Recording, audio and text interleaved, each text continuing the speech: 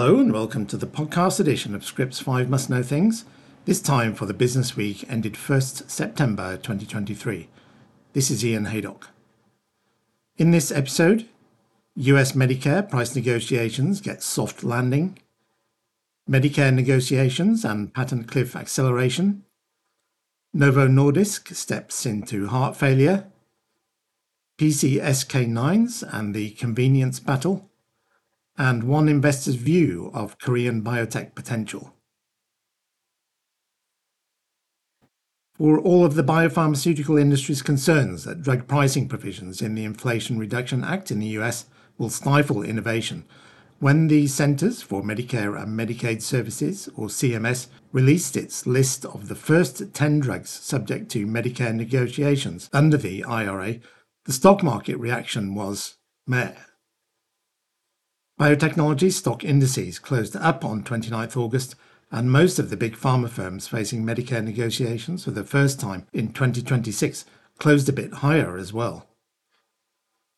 Managed Action Rights investors likely were nonplussed because the list was largely in line with expectations, including the anticoagulants Eliquis from Bristol Myers Squibb and Xarelto from Johnson & Johnson, as well as AbbVie and J&J's blood cancer medicine Imbruvica, and Boehringer Ingelheim and Lilly's diabetes drug Jardiance.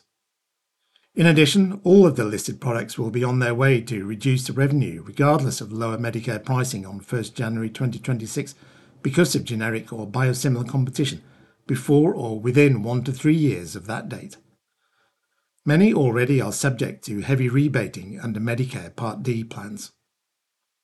Pharma companies' primary argument against the IRA price negotiation provisions is that rather than reducing out-of-pocket expenses for patients covered by Medicare, the impact of the negotiation will be reduced biopharma innovation.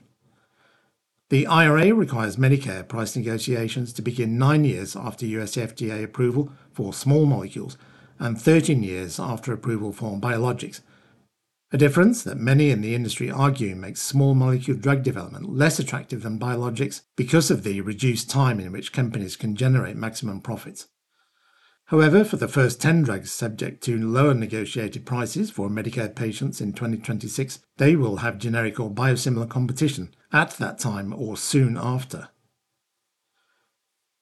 CMS selected the 10 drugs for Medicare price negotiations for 2026 based on gross Part D spending between June 2022 and May 2023, which does not take into account rebates and other discounts. Up to 15 Part D drugs will be selected for Medicare negotiations for 2027, with up to 15 Part B and Part D drugs chosen for 2028, and up to 20 drugs selected each year after that. While the much-anticipated list of the first 10 drugs did not cause a big commotion among biopharma investors, there still are more milestones to come as CMS works to implement this portion of the IRA. Pharma companies must choose by 1st October whether they want to negotiate, the alternative being not making their drugs available to Medicare beneficiaries, and by 2nd October they must submit manufacturer-specific information for CMS to consider in the negotiations. An infographic article on what it dubs the Class of 26 of Medicare Price Negotiation University profiles who they are and where they come from, breaking down the $50.5 billion in gross annual Part D spending, about 20% of the total. For each of the 10 drugs, it looks at category, years since approval, Part D gross spending, and when generic competition is expected. For example, BMS's anticoagulant Eliquis was approved 13 years ago and had Part D spending of $16.5 billion in the year from June 2022, with generic competition expected in 2028. The infographic by Kathy Kelly and Nancy Pham also provides graphical representations of spending per patient and other metrics, so do check it out for an easy way to digest all the details of the US Medicare price negotiation. It can treat diabetes and obesity and reduce the risk of cardiovascular disease in patients with those conditions. So many were expecting Novo Nordisk's semaglutide to produce a further success in heart failure, and so it has proved. In a trial in obese patients with heart failure with preserved ejection fraction, or HFpEF, the GLP-1 drug improved symptoms, physical limitations and exercise function compared with placebo, and also allowed greater weight loss. Elizabeth Cairns writes the STEP HFpEF results, presented at the European Society of Cardiology's annual meeting in Amsterdam, could mean yet more patients will begin to clamour for the drug, although this will intensify Novo's ongoing supply problems. While there are a couple of SGLT2 inhibitors approved for HFpEF, Boehringer Ingelheim and Lilly's Jardiance, and AstraZeneca's Farxiga, neither specifically target obese patients with the disease. Since around 80% of patients with this type of heart failure are overweight or obese, and it's thought that obesity may play a role in the development and progression of HFpEF, there is a significant niche here that Novo's drug could fill. STEP HFpEF enrolled 529 patients with heart failure and left ventricular ejection fraction of at least 45%, BMI of at least 30 kilograms per meter squared, heart failure symptoms and functional limitations. Administered subcutaneously at a dose of 2.4 milligrams weekly, the same dose used to treat obesity, semaglutide met both primary endpoints and all confirmatory secondary endpoints. Safety also looked better with therapy than placebo. Entresto, meanwhile, showed a 13% benefit in its pivotal HFpEF trial, Paragon, but was outshone by Jardiance. The latter reduced the risk of cardiovascular death or hospitalization by 21%, allowing it to gain a generous label when approved in 2022 for this disorder, with no limitation on ejection fraction. It should be noted, however, that those trials did not specifically enroll obese patients. The main issue right now, in terms of using it in people that have a combination of HFpEF and obesity, is access and coverage, said Principal Investigator Mikhail Kosiborod of St. Luke's Mid-America Heart Institute, Kansas City. My hope is that that will change favourably with these data and other data that are coming out in the space. If the diabetes trial, STEP HFpEF DM, is similarly successful, Novo expects to file for a Wegovy label update in the US and EU in the first half of 2024. At that point, it seems likely that regulators will grant semaglutide an HFpEF claim, and payers will find themselves under yet more pressure to fork out for the drug. Merck & Co. is making a big push with the Phase 3 program for its oral PCSK9 inhibitor, MK-0616, but it remains to be seen whether an oral option will wind up becoming preferred over the currently approved injected drugs, given that patients must still take Merck's pill daily, whereas the injectables offer in many cases far less frequent dosing. In other words, the competition will likely come down to different ideas of what is more convenient. Alaric Diamond writes that Merck said on 25th August that it had launched the Phase 3 program for MK-0616, consisting of 3 trials expected to enroll about 17,000 patients. Coral reef lipids in patients with at least one atherosclerotic cardiovascular disease event, or at intermediate to high risk of their first event.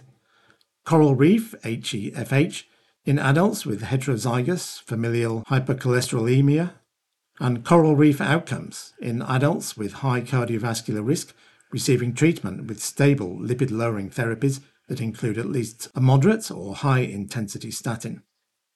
The company has been developing MK-0616 with an eye toward overcoming the market access problems that prior PCSK9-directed drugs have faced. So far, data for MK-0616 indicated it has strong activity.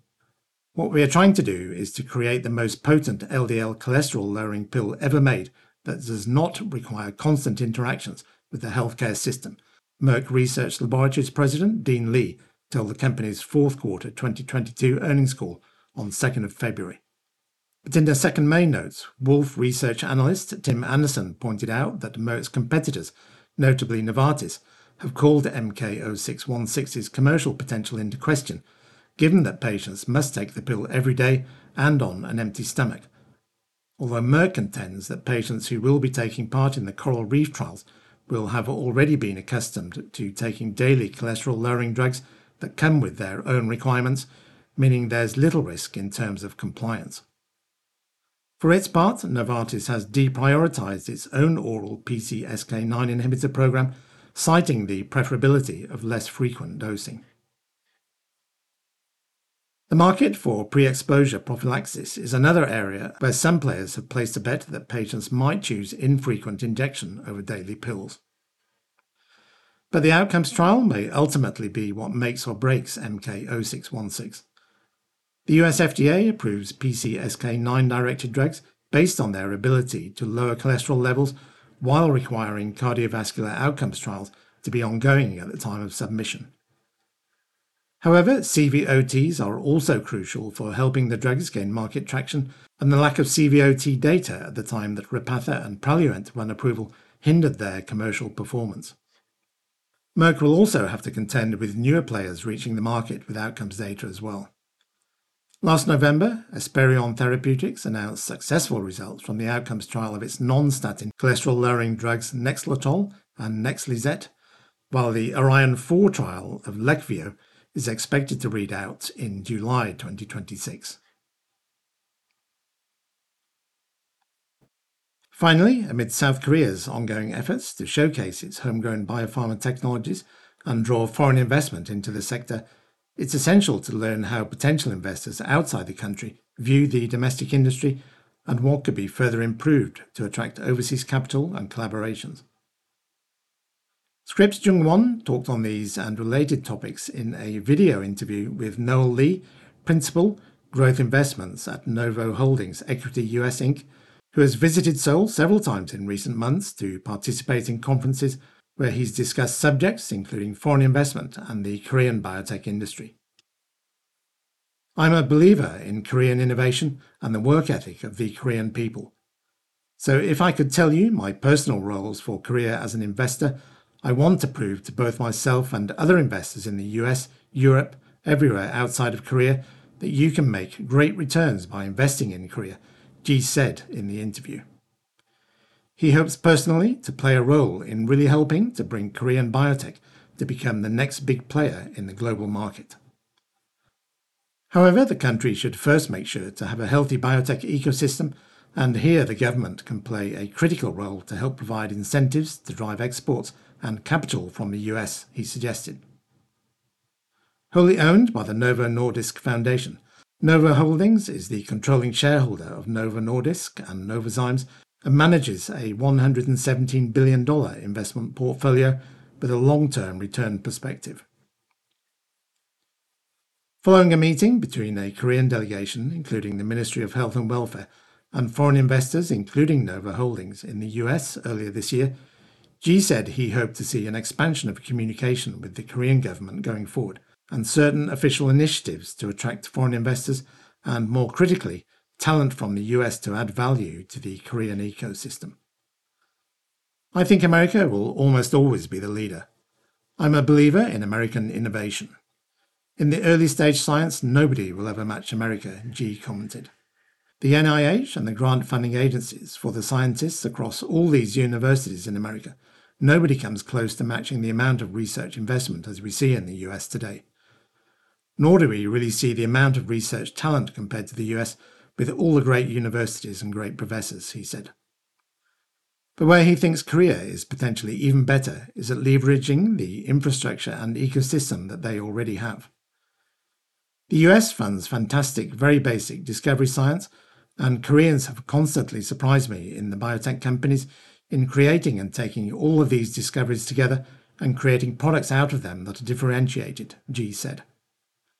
He also pointed to Korea's manufacturing capabilities across sectors, which has always been strong. Innovation, top-tier science and engineering, and a very hard-working society. You put that together and you can create a lot of magic, he added in the interview. Check out the free access article on Scrip for the full video. That's all for this week. Many thanks for listening. Don't forget to subscribe to receive all episodes, and a reminder that these stories, which were just a fraction of those published last week in Scrip, are linked in the description below. Log in to access all of Scrip's content or take a free trial to see what you're missing. Bye for now.